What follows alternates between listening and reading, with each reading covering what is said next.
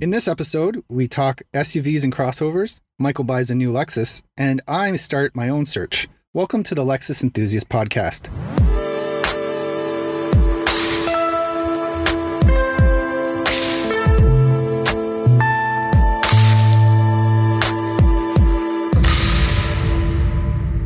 My name is Kevin Watts. I'm the founder of Lexus Enthusiast, and joining me, as always, is Michael Pannone. Hey, Kevin. How's it going? Good. 2 weeks since our last podcast. It's been going really well. I really enjoy it. I really enjoy recording it. Me too. Yeah, it's been a lot of fun, actually. I feel like these are topics that I know you and I can kind of go on and on about, and I don't really have anybody else to talk about these things to aside from you, so it's perfect.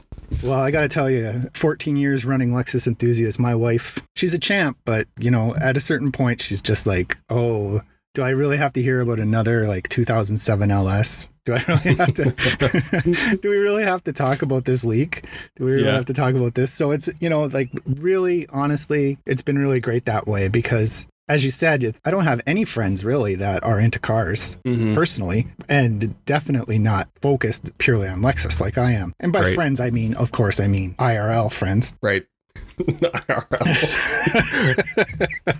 Yeah, so it's been going really well. People seem to be really into it. The downloads have been great. I agree. It's been really fun. And I mean, one of the cool things is obviously we can chat and go back and forth about a lot of the same stuff on the forum, but it's just a lot more fluid to be able to talk about it here. Yeah. And it looks like we're going to have some guests coming up in the future now. And, we wanted to just start off, just me and Michael, kind of get into our own groove with it. So it looks like we'll probably have a guest next podcast. Yep. But yeah, it's been a little bit quieter. Not as much Lexus news coming out right now, but there was something just last week. Really exciting. The announcement of a new 3-row SUV that's going to be built in Indiana. I'm just going to read right off of the press release. It says Toyota announced a $803 million investment in 1,400 new jobs at the Indiana auto manufacturing plant in preparation to introduce 2 all-new 3-row SUVs designed with the active Gen Y American family in mind.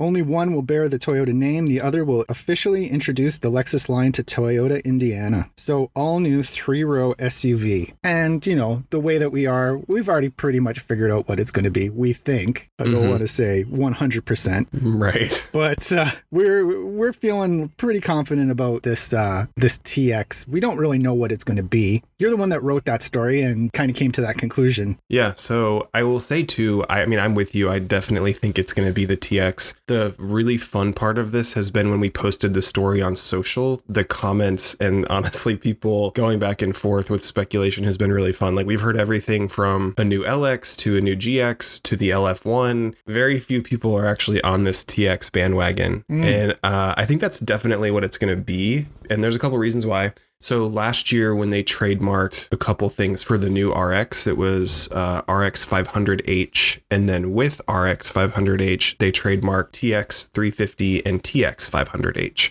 Right. So I could obviously be wrong, but it seems like those trademarks are kind of booked together probably for a reason. And so if you kind of work back, it's no surprise that like a true 3-row Lexus crossover is something that they've wanted for a long time. And Lexus knows that they've ceded a lot of territory in this segment to Acura and to Infiniti and others. So then we got the RXL, which I know we weren't exactly expecting. And then I think we heard a couple things about it and it showed up. For that, I think that car has more been a little bit of like a stopgap solution. Oh yeah, absolutely. The third row is barely usable. And when I was at the Lexus dealership last weekend, which we'll get to more later, I was talking to a couple of the salespeople about it, and they said that most interestingly, the people who are buying the RXL are actually not people with kids. It's people who just want the couple extra inches of storage room. Like they're just keeping the third row folded flat. Right. And they're just using like the extra, whatever it is, 7 or 8 inches of storage. So anyway, when you look at it, the RXL hasn't really, landed the right way. We're in a market that's crazy for SUVs. This segment is wide open for Lexus. Right. And then I think when you also look at the timing of trademarking it with RX, I feel like they probably made this decision. Okay, let's let the RX be the RX, do what it's good at, and let's just go ahead and create a new dedicated 3-row model. So that was my thought. And then the other interesting thing was Toyota trademarked Grand Highlander, right Yes. around the same time. And there's been a lot of back and forth about the Highlander not being quite big enough. And I know that similar to the RXL, which is a person who's like an empty nester or has like 1 or 2 kids and only wants the third row if they need it. So they're not trying to buy something as big as like a Chevrolet Traverse or something. But on the flip side, they're kind of losing that customer who really does need the extra third row, and that person's going elsewhere. You know, now that we're in the TNGA era and we have these flexible platforms that make things like this so much easier, I don't know if they're going to take TNGA-K or use the Sienna version of it, but stretch the Highlander a little bit, a larger third row with a little more storage space. That's probably going to be Grand Highlander. I assume the TX and the Grand Highlander will probably be on that same platform. With that, in Indiana, they already build the Highlander, correct? Yep, that's another big piece of the puzzle. When we saw that, and there they build, the Highlander, the Sequoia, and the Sienna. So, right. And I did see a couple people saying, oh, it's going to be the Lexus version of the Sequoia. When you read the press release, it specifically says all new models. Yeah. So, and of course, like a Lexus Sequoia would be an all new model, but we're also just about to get a new LX. So I can't see them building the LX, considering the prestige of it, considering it as a flagship model. I can't see them building it outside of Japan, regardless of the shape that it takes. Agreed. The interesting thing about this whole Grand Highlander, the RX, and now this TX is I don't necessarily think that Lexus is going to copy the Toyota lineup in terms of, having a Highlander, a Grand Highlander, and then a Sequoia. Mm-hmm. I have to think that instead of having like a variant like they've had with the RXL, I share your feeling in terms of the RXL. I can't see anyone buying it for that third row. I think it's mostly for people who want a little bit more extra space. There is a huge difference between the way that a Highlander drives and the way that, say, a GX drives. Oh, yeah. They're very different in their profile, in the way that you definitely have to want a GX or an LX because of the way that it drives. Whereas this kind of idea of a TX, basing it off of a crossover platform, you're going to have that car-like drive. Right. So it looks like instead of just doing another RXL, they're going to introduce this TX as the model in between the RX and...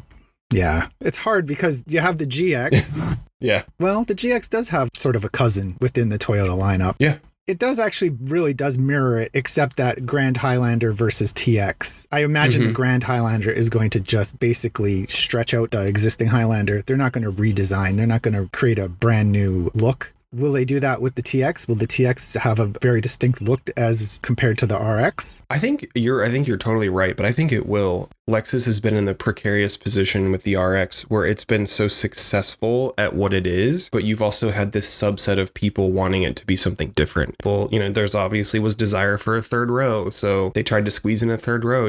It's pretty much the most successful Lexus model ever, and I don't think that Lexus can really deviate from that formula. So I think that this gives them the opportunity to keep the RX.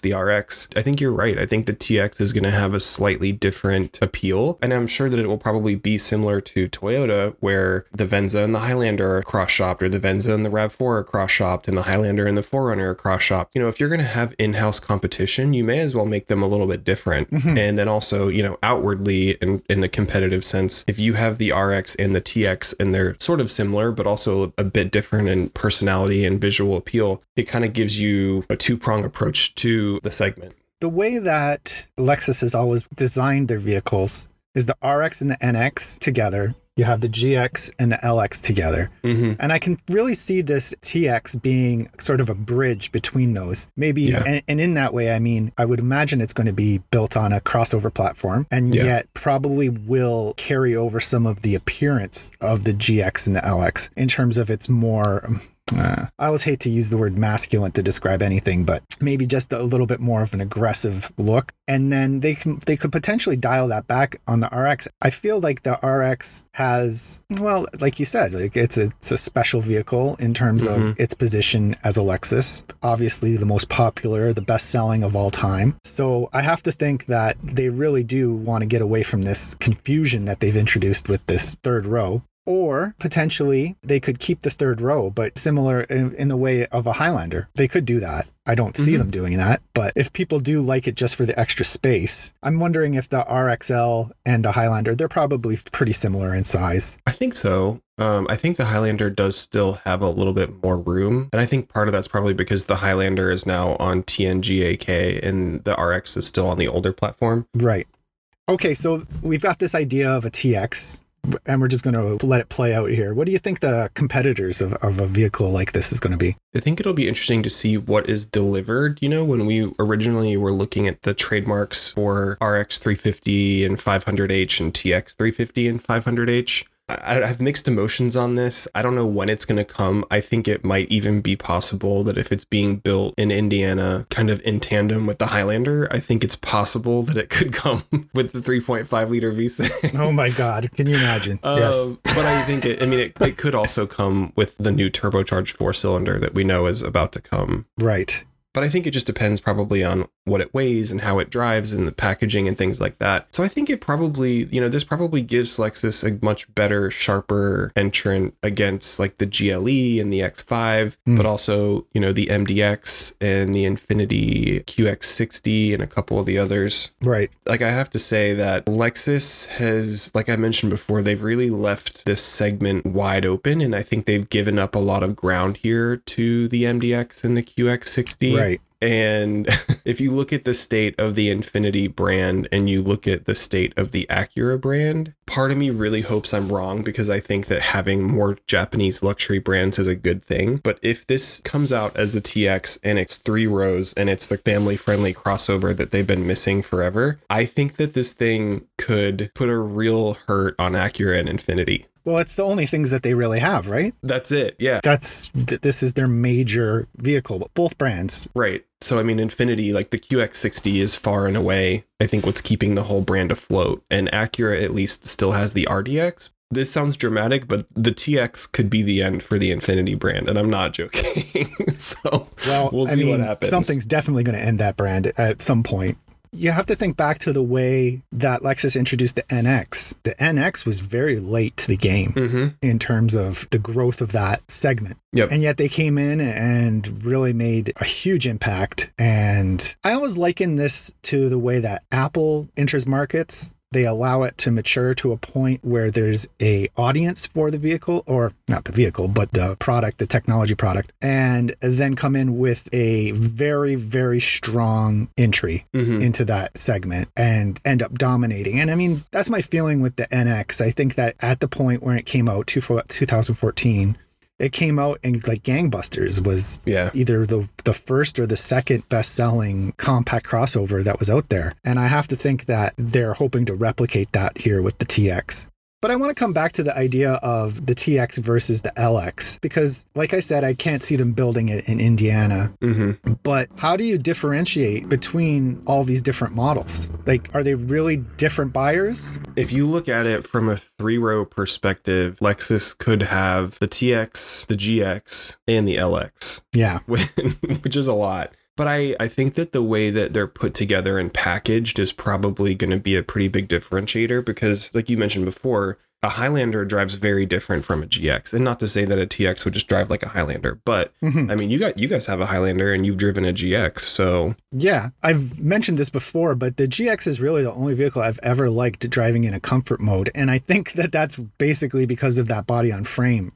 I find it, the LX and the GX, to just be a little bit too rough. Their driving profile. Yeah. But I mean, at the same time, they have so much more to them. You're trading off a little bit of that ride quality, a little bit of that ride comfort for all of the other things that go along with that. Yeah. And like I said, that is a very specific buyer. The GX has just been the de facto third row Lexus for so long. But I imagine, 50% of the people that buy a GX would gladly trade it in for something that drove more like a Highlander. A lot of times brand loyalty, you want to stay within the specific brand.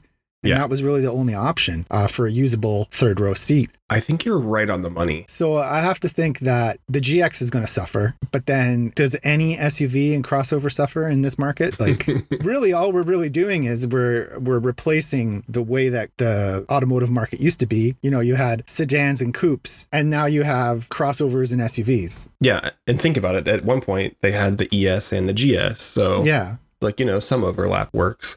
And I actually had a friend just recently who had an RX 350 and they just had their second child. And, I think you can still get away with a 2-row vehicle with 2 kids. But I think when you start adding like another stroller and, you want to go on vacation or something like that. And they went around and they shopped everything. They looked at the XC90. They looked at the VW Atlas. They looked at the Sequoia. They looked at everything. And she really wanted CarPlay. And as you know, the GX doesn't offer CarPlay yet. Right. I mean, and they've had a great experience with Lexus. And she really was like, we can't afford an LX. Like, we're not at that place, but Yeah. we need this third row. And she actually said the Highlander wasn't big enough. So I talked to her about 3 weeks ago and they actually bought a GX. So Oh, yeah. Well, there you go. So I think you're exactly right that the GX has occupied this slot as the more attainable natural move up point from the RX. Right. But I think if you put the TX into the equation and people have that option as a move up, I think you're probably like your TX buyer is probably going to be that person who really does need the third row and maybe still has kids, but, a little more affluent and wants something, nicer. I don't think we're going to necessarily see Lexus build an X5 here. Like, I don't think it's going to be, crazy a performance vehicle, but I think it's okay because if Lexus takes the RX formula and stretches it out and visually differentiates it and gives it the third row that everyone's been wanting, it's going to work. But I do think your point about what will happen to the GX is interesting because I think that the part of the reason the LF1 Limitless has not come and not been built yet is that Lexus made a decision to do a third generation GX. So exactly for what we're talking about, I don't know if there's room in the Lexus lineup for an RX, a TX, a GX, an LX, or maybe 2 LXs. And also an LF1. So, and I think if you look at it, Lexus has already built up a base of GX buyers, and Lexus people have been marveling at this for years now, ever since the 2014 GX refresh, where it's like every month the sales are higher, the sales are higher, the sales are higher. So there is the GX right now. There's a huge community of 4Runner people who want a V8 who go to a GX, or people who want an LX but can't afford one who get a GX. So Lexus has built a loyal following of GX folks. It's growing every year, even at this point, which is crazy. So I think they probably made the decision, let's do this TX, give people what they want, and let's commit to a third gen GX and capitalize on the interest that's already there. And, when you look also at like the overlanding and the off-road scene, the GX is blowing up there. Yes.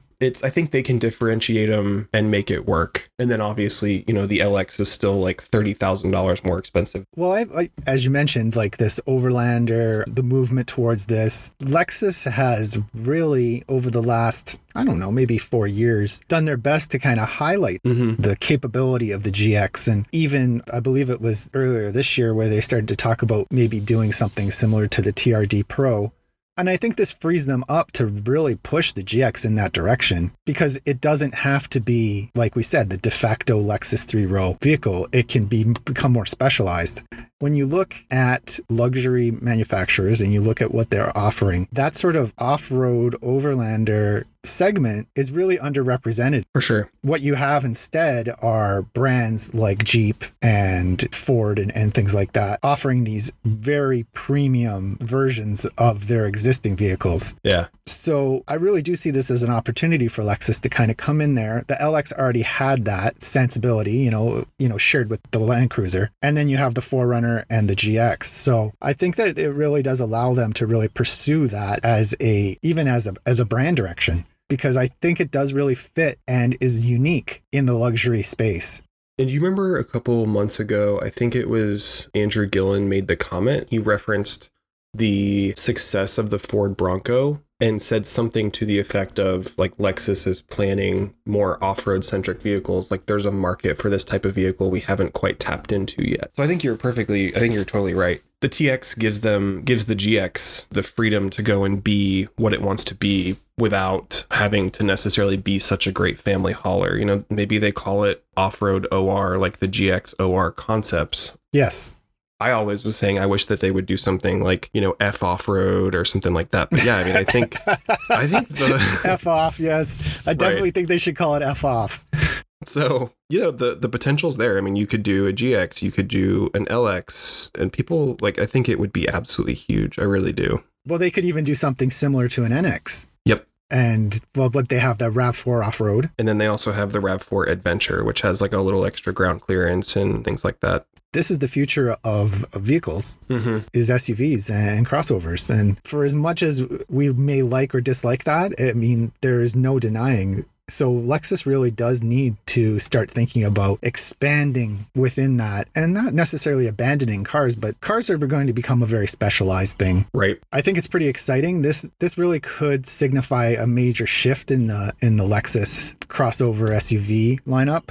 And I mean, speaking of that, we talked a little bit about the new NX, but I don't know that we've actually covered the new NX on the podcast, even though it's been a couple weeks since it leaked. So yeah, well, the funny thing is I was thinking about that leak. And Yep. I was thinking about how it all shook out, and you waking up to a bunch of text messages from exactly. me. Yeah.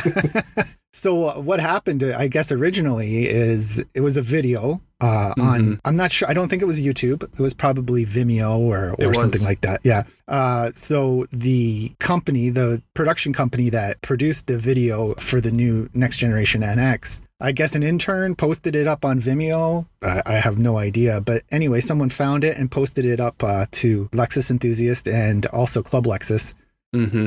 And we woke up, we found it. We were like, we got to take this down. Like, this is crazy. Like, this is not kosher. By that time, it was too late. We had taken ours down, and then I guess people found it on Club Lexus automotive outlets, and then it just exploded from there. And I always hate to see something like this because, I mean, there are so many people working so hard to, make a big splash. I think sometimes Lexus can be too secretive, but at the same time, something like this is just a total nightmare from every aspect. So once it came out, we did publish something about it. We did publish some screenshots of the video, but we haven't talked about it since. Right.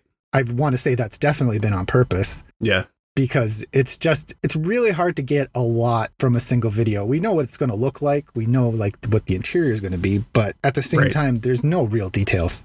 And that's a very good point, because I think folks know that we have a great working relationship with Lexus and especially the PR team. And when it leaked, we were working with the PR team to say, how can we help? What's going on? What do you want us to do? And the response was, the best parts of this car you guys haven't even seen yet. So it is what it is. And, exactly what you're saying, we may have seen the inside and the outside, and as exciting as that is, they were very excited about the parts we haven't even seen yet. So I'm pumped.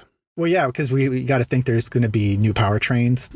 It's almost guaranteed that it's going to be the first Lexus plug-in hybrid. You have these different things that are going to all accompany this model. But, from what we've seen, it's really smoothed out a lot of those rougher edges of the NX. It still resembles the model, but it has a much more modern take. Lexus is really, really settling into their own identity, and every car that's been coming out the last couple of years looks good. I mean, some of the weirdness of, the spindle grille has been toned down and refined, and the headlights are coming back together in one shape that's still very dynamic and interesting looking. But then again, on the back, they took some chances, and, they have that bar that goes horizontal across. So I thought it was really good looking. I mean, I also think that the current NX is one of the best looking products they've ever had. I love it. The inside could use some updating, which it's obviously getting, but I thought that the new one was really nice. I mean, it's more mature, it's a little more upscale, and the interior was nice too. I know a lot of people had a lot of opinions about the screen and the dashboard. I don't think that the leaks from that video were necessarily high res enough to make a lot of calls about it. The screen's huge. Yeah, you can't really see much. It's really hard because Lexus committed for so long to this idea of the remote touch, and the remote touch, whether you like it or dislike it, there's no denying that it took up a lot of room in the interior. And removing that, I feel, has really freed up a lot of the extra space and allows them to be a little bit more simple No, I agree with you. And, there was some detailing on certain things we saw, like the handles on the inside of the interior and the material on the doors. So I think, once again, Lexus is really settling into their own identity and design is looking good. And I think they're back to getting those details right. When you look at how quickly Toyota products came out, at TNGA, it was like you had Camry, you had Avalon, you had Corolla, like bam, bam, bam. I think that Lexus is about to do the same thing. So seeing some of that stuff on this new NX, I think makes me feel like it's going to quickly follow on the RX and the LX and the TX. Like I think that probably 3 years from now, we're going to be like, oh, the NX really wasn't all that crazy. But for now, it looks like it is. Absolutely. I believe that the next 2 to 3 years, well, they've already said that, right? 20 by 2025. You're talking about a lot of turnover in the lineup, and very similar to when they introduced the spindle grille, when you had that era where they were releasing in like 3 or 4 or 5 vehicles every year. It was pretty wild. So I have a feeling that they're on track to be doing the same thing. I think so too. Yeah, so far we've talked about the TX, we've talked about the NX, the GX we talked quite a bit about, and that's pretty funny considering what's happened in your life this weekend, Michael. Yeah, so I'm a week into GX460 ownership, and it's a little crazy. It wasn't really planned, actually, but I love it. I wish I had made this move earlier. I have owned a couple 4Runners, and right now specifically, it's kind of like a bubble right now, but used 4Runner prices are through the roof. And for some reason, there's not a chip shortage or anything. Nobody quite has the answer for it, but Toyota's just not building a lot of 4Runners right now, especially limited 4Runners, which is what I had. So I had a couple friends who had them, and I belonged to a couple 4Runner communities, and people were like, trade-in values are absolutely crazy. I had a friend who also went in to trade, and she got like an incredible offer on hers. So I contacted my Toyota dealer, who I know, you guys know, my dad works for Toyota, and because they always shoot me straight. We have a good relationship. And I said, should I trade in my 4Runner right now with values being as high as they are? So he was like, yes, absolutely. Bring it in. Let's trade it in. And I was like, okay, well, if we do that, I would just want to get the same combination, black limited with the brown interior. He's like, well, that would be the problem because, I'd love to take in your car. I don't have another one to give you because there are none around. And I mean, this is very similar to what you did previously with your first 4Runner. Yeah, look, that's the nice thing about buying Toyota and Lexus SUVs is they hold their value like crazy. So it's you kind of always win. So anyway, that kind of piqued my interest a little bit. So I started doing some research. I kind of came to the point of, if I'm going to get rid of this car and get a new one, I don't know that I want a 3rd, 5th generation 4Runner the same way. So out of curiosity, I was like, maybe I should go test drive a GX. And disclaimer, we had a GX 460 in our family, actually in 2010 when they came out. And it just was recently traded in for an RX 450H. So I've driven GX a couple times, but I guess in the back of my head, I kind of felt like, the GX is probably like a 4Runner with a little bit more sound insulation and things like that. How wrong I was. And unfortunately for me, as soon as I drove one, it was pretty much game over. And so I went to one of the dealers here in Atlanta, and there's not a shortage of GXs right now. But prices are pretty solid. And what I was able to find out through some friends is that there is a shortage of some competing vehicles, like specifically like Yukons and Tahoes, I guess. There's not many of them around. So because there's not a shortage of GXs, Lexus is able to conquest a lot of those people looking for like full size to large SUVs into GXs. So anyway, the dealer that I first went to had a couple of them on the lot, but I didn't love the color combinations. Right. It was atomic silver. But it was like, what was the interior? It was sepia. And I actually thought I did love that color combination. And part of my decision to go with atomic was talking about it going away on the ES in the last podcast. So right, absolutely. All of us love that color, and if it's going away, I want to own an atomic silver Lexus before they're gone. Yeah. And also you wanted to own a V8 as well, right? That's totally true. Yeah. I've in the back of my head, I've been kind of thinking, do I want it? I can't afford an LX. I really can't afford a Land Cruiser, but I want to have something that's a V8 before they're gone. I didn't necessarily put it all together until I drove it, but the GX was all of those things. And those of you who shopped for a GX recently know that they kind of changed the package structure a little bit. So there's the base GX, the middle is the premium, and the top is the luxury.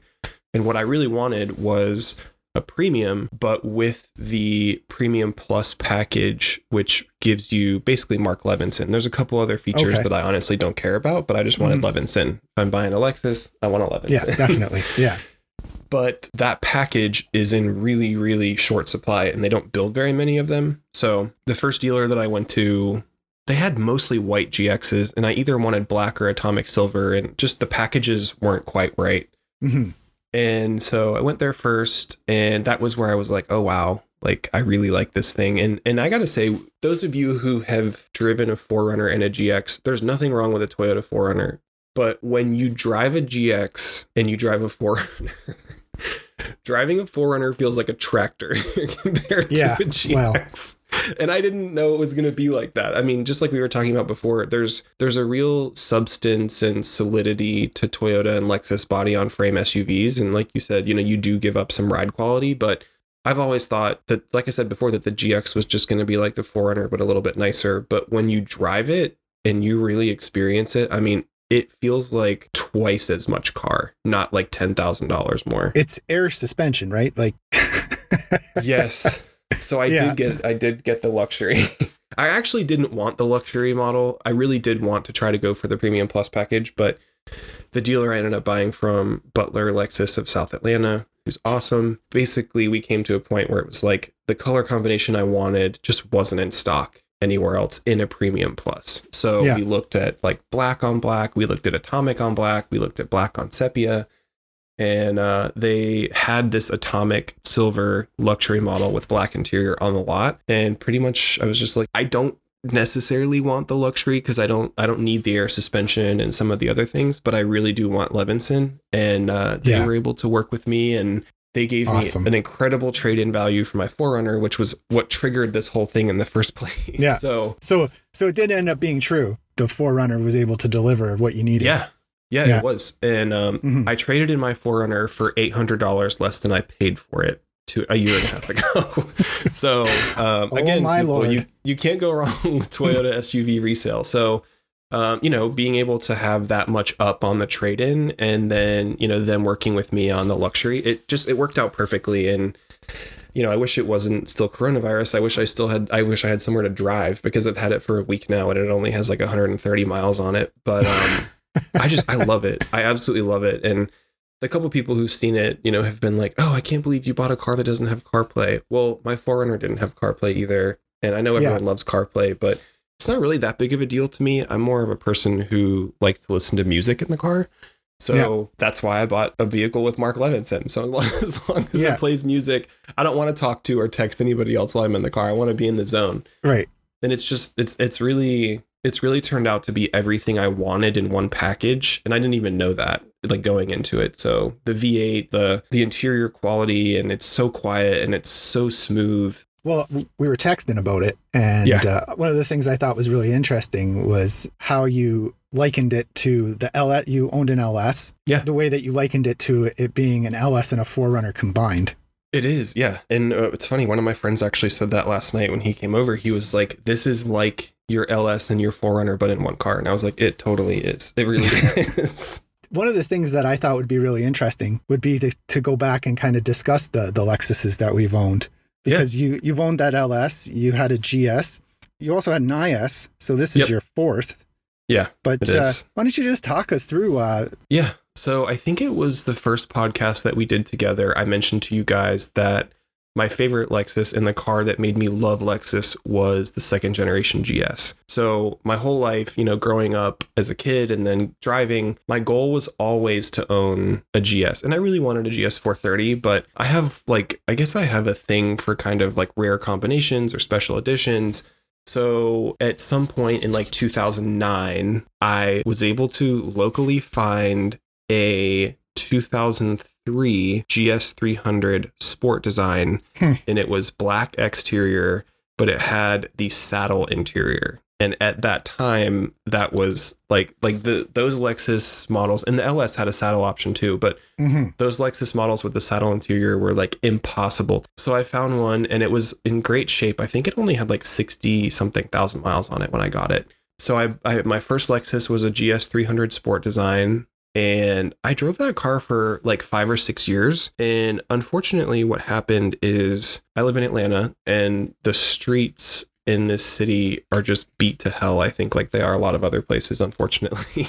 Yeah. And I was having a hard time getting the car aligned. And I think it had like 115 or 120,000 miles on it at this point. Did you have like aftermarket rims, or did you have it lowered or anything? The only thing that it had was, so the GS 300s had like smaller 16-inch wheels, and I did buy the larger GS 430 17-inch wheels. So that was it, but it wasn't really a big change. So I actually knew the guy who was a master technician, and he was like, I got to tell you, because you drive on the streets in the city, kind of the rear subframe of your suspension is just bent. and he was like, God.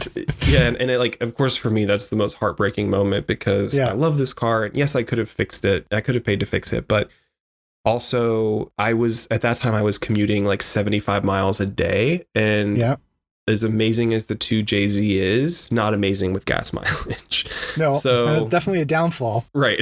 So they did as much as they could. We pretty much got the car, they were able to do some work and get things straightened back out.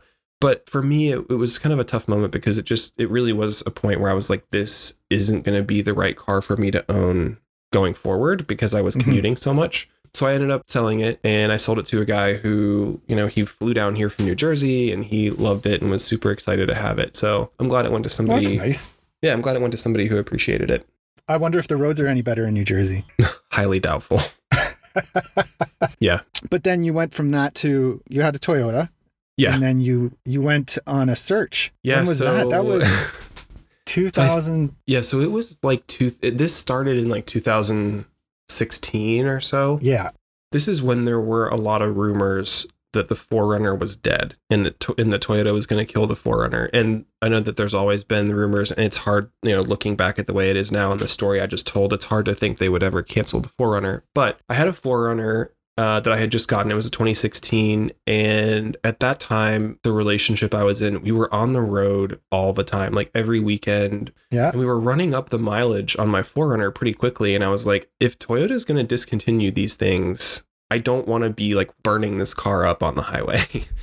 So I hatched a plan to buy an LS 430. Oh my gosh, that was the funnest. Yeah, you were Kevin was quite a support for me during this time. But who doesn't love an LS? Like, if you're a Lexus enthusiast, you love the LS. That is what it is. Yeah. So I was like, I think I want to get I want to get an LS. I want to find a nice one with low mileage. And this can be like the highway road trip car. So was it LS 430? Yep, it was. It was a 2006 LS 430. Yeah, pretty hard to beat a late model LS 430.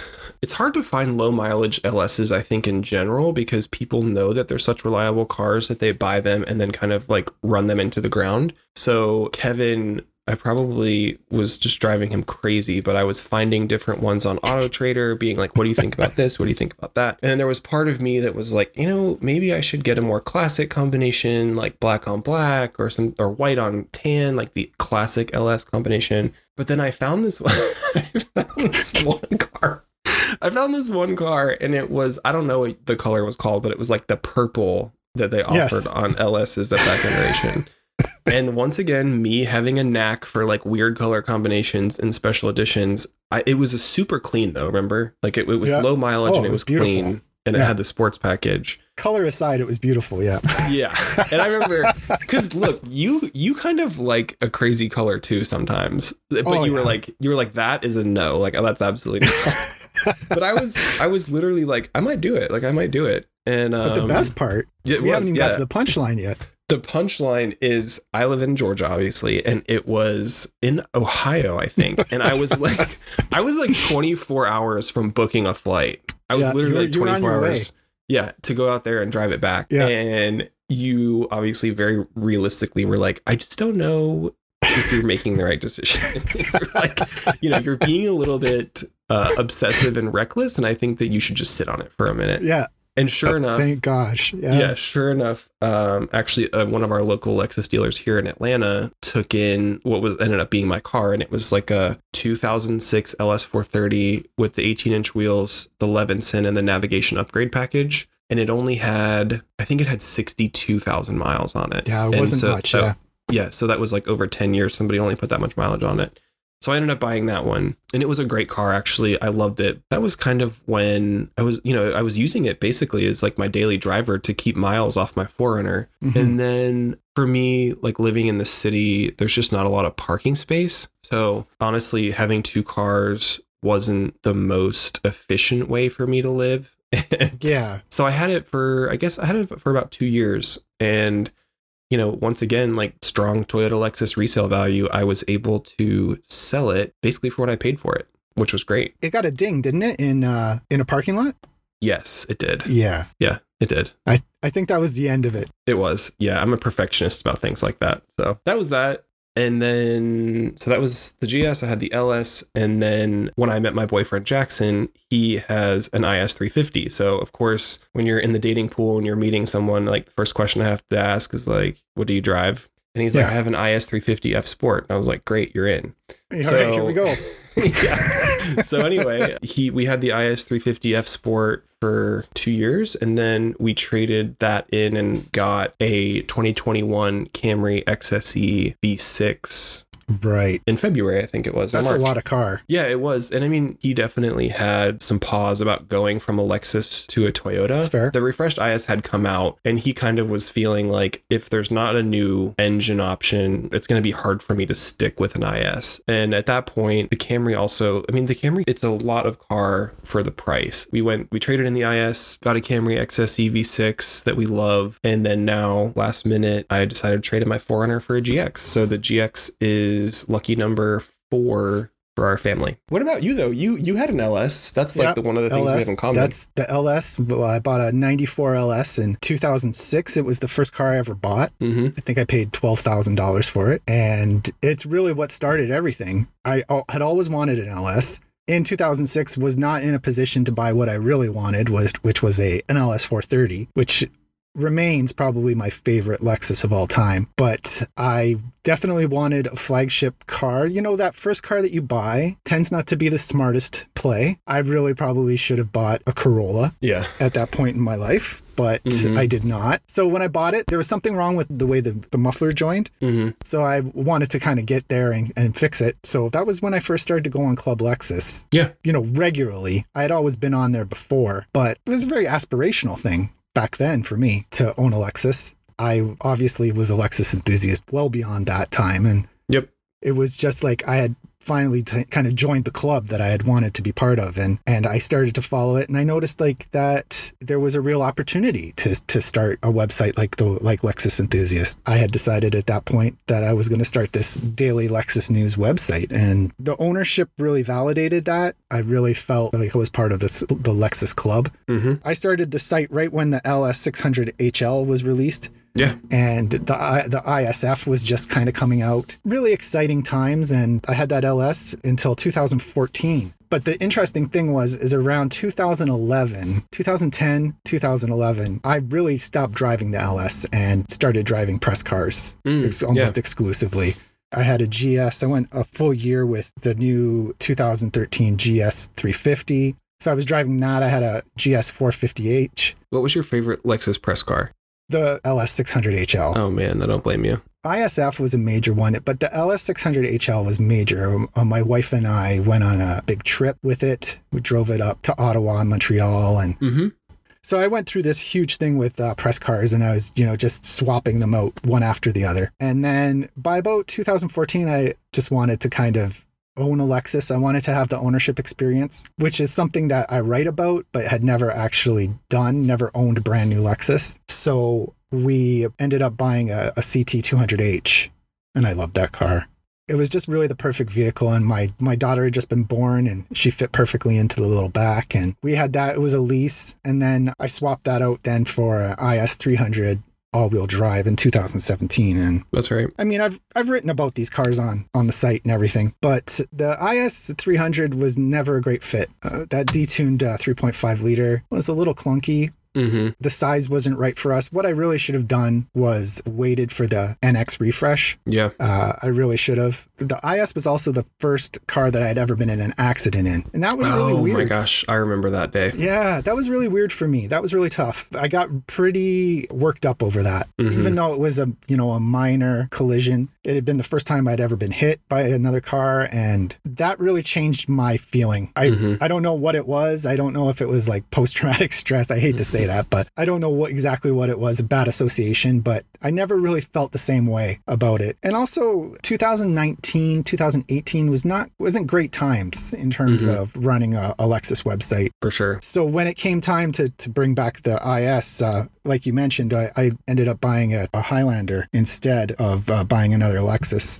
It felt like the right decision. We needed the extra space, to bring it back to what we were talking about earlier. It's not that we need the third row, but we need the space that the third row provides. Yeah, we ended up buying this Highlander and absolutely love it, but it does not by any stretch fill that gap in my life. But I'm definitely feeling that gap now. Of not having a Lexus. Yeah, so basically now when I owned that LS originally, as I said, I should have bought something more practical. And now it's, 14, 15 years later, I'm thinking to myself, like, I'd really, really like to own another LS, but not as a primary car. My wife and I, we really love to drive. We love a road trip. And so I really want to have a car that's more in tune with that and something that I can have for a long time. So I was looking at an LS 430, like I said, my favorite all-time Lexus, but I feel like it might be a little bit too old now. And so now I'm looking at late 2000s LS 460 probably. Yeah. I did find an LS 600 HL with really low kilometers. Ooh. But I'm worried that it's just a little too big, and I worry about the level of tech on that car. I don't necessarily think that something's going to go wrong with it. Right. I just don't know what it would be like to own a car laden with so much technology. Even though it's a Lexus, it does feel a little bit like, ooh. Yeah, I mean, I wouldn't be afraid. And I know that if I bought one, I'd be able to resell it for what I paid for it. But I do feel like an LS 460 is just better in tune with what I want. I think this the standard wheelbase. So yeah, I've been looking. I definitely am looking. Have you looked at an LS? Would you get like the pre 2014 when they put the spindle on it, or would you get like the 2014 to what was it, 2017? No, I would get pre-spindle. I love the early LS 460s, and I kind of feel like that was like the last of that classic Lexus look of like no spindle. That whole generation LS, I think, in terms of proportions and lines, is like the perfect looking sedan. I've always thought that. They're just beautiful. And I remember when they first came out, they were gorgeous and dynamic, but still very substantial looking. So that first run of LSs from, what was it, 2007 to 13, that's like such a classic LS to me. But I have to say the 2014 to 17 with the F Sport package, I actually think still to this day is probably one of the best looking Lexus spindle front ends they've ever done. And it's specific to the F Sport because the front of that 2014 up, they was like perfect. They did it really well. But I wouldn't, like, this is just me, I would never buy an LS that didn't have like an LS interior with like wood grain and leather and things like that. Absolutely. And you can't get that on the F Sport. Yeah, it was all with that. It was that pattern. It was like an L pattern, silver. But yeah, I would imagine that at some point I'm going to stumble across there. I actually saw one that was white and tan. It was about an hour and a half away. I was thinking about maybe going for a test drive of that, but mostly just to set my expectations in terms of, is this really the car that I want? Yep. As a third car, I can wait. I don't have to be in a rush, other than the fact that I'm just kind of in that spot where I'm like, okay, well, this has been fun. This has been practical, but now it's time to have a Lexus again. So, but it definitely, I would imagine within the next year or so, I'll stumble across the one that I want. Yeah. I do share your feeling about like some classic colors, but I don't really have anything set in stone in terms of the color that I'm looking for. I might be interested in a black. We had back in, when I had the LS, my wife had a Mercedes C230. And it was black, and it was the first black car that I'd ever owned. And I swore I would never own another black car. But, as you get older, you think, well, if I'm not driving it every day, the wear and tear on a black car, can be managed. The only issue, and the biggest issue that I have, is our driveway is gravel. And in the summer, you can't drive up it without a dust cloud. There's nothing that kills the vibe of a black car more than a very thin layer of dust. So, well, here in the South, we basically have the same thing. It's just called pollen. so I feel you. Yeah, I get it. But yeah, no, that's awesome. Trip down memory lane for both of us here. Yeah, that's fun. From both of the cars we've owned, the car I bought, the car you're looking for, and even, the NX and the RX and the TX and the GX, we've covered a lot of ground like usual. So, thank you guys for joining us on this episode. It's been a lot of fun. As always, you can join in on the conversation on the Lexus Enthusiast Forum. So we'll be back in another 2 weeks and we'll chat with you guys then. Take care. Yeah, thanks everybody. Bye.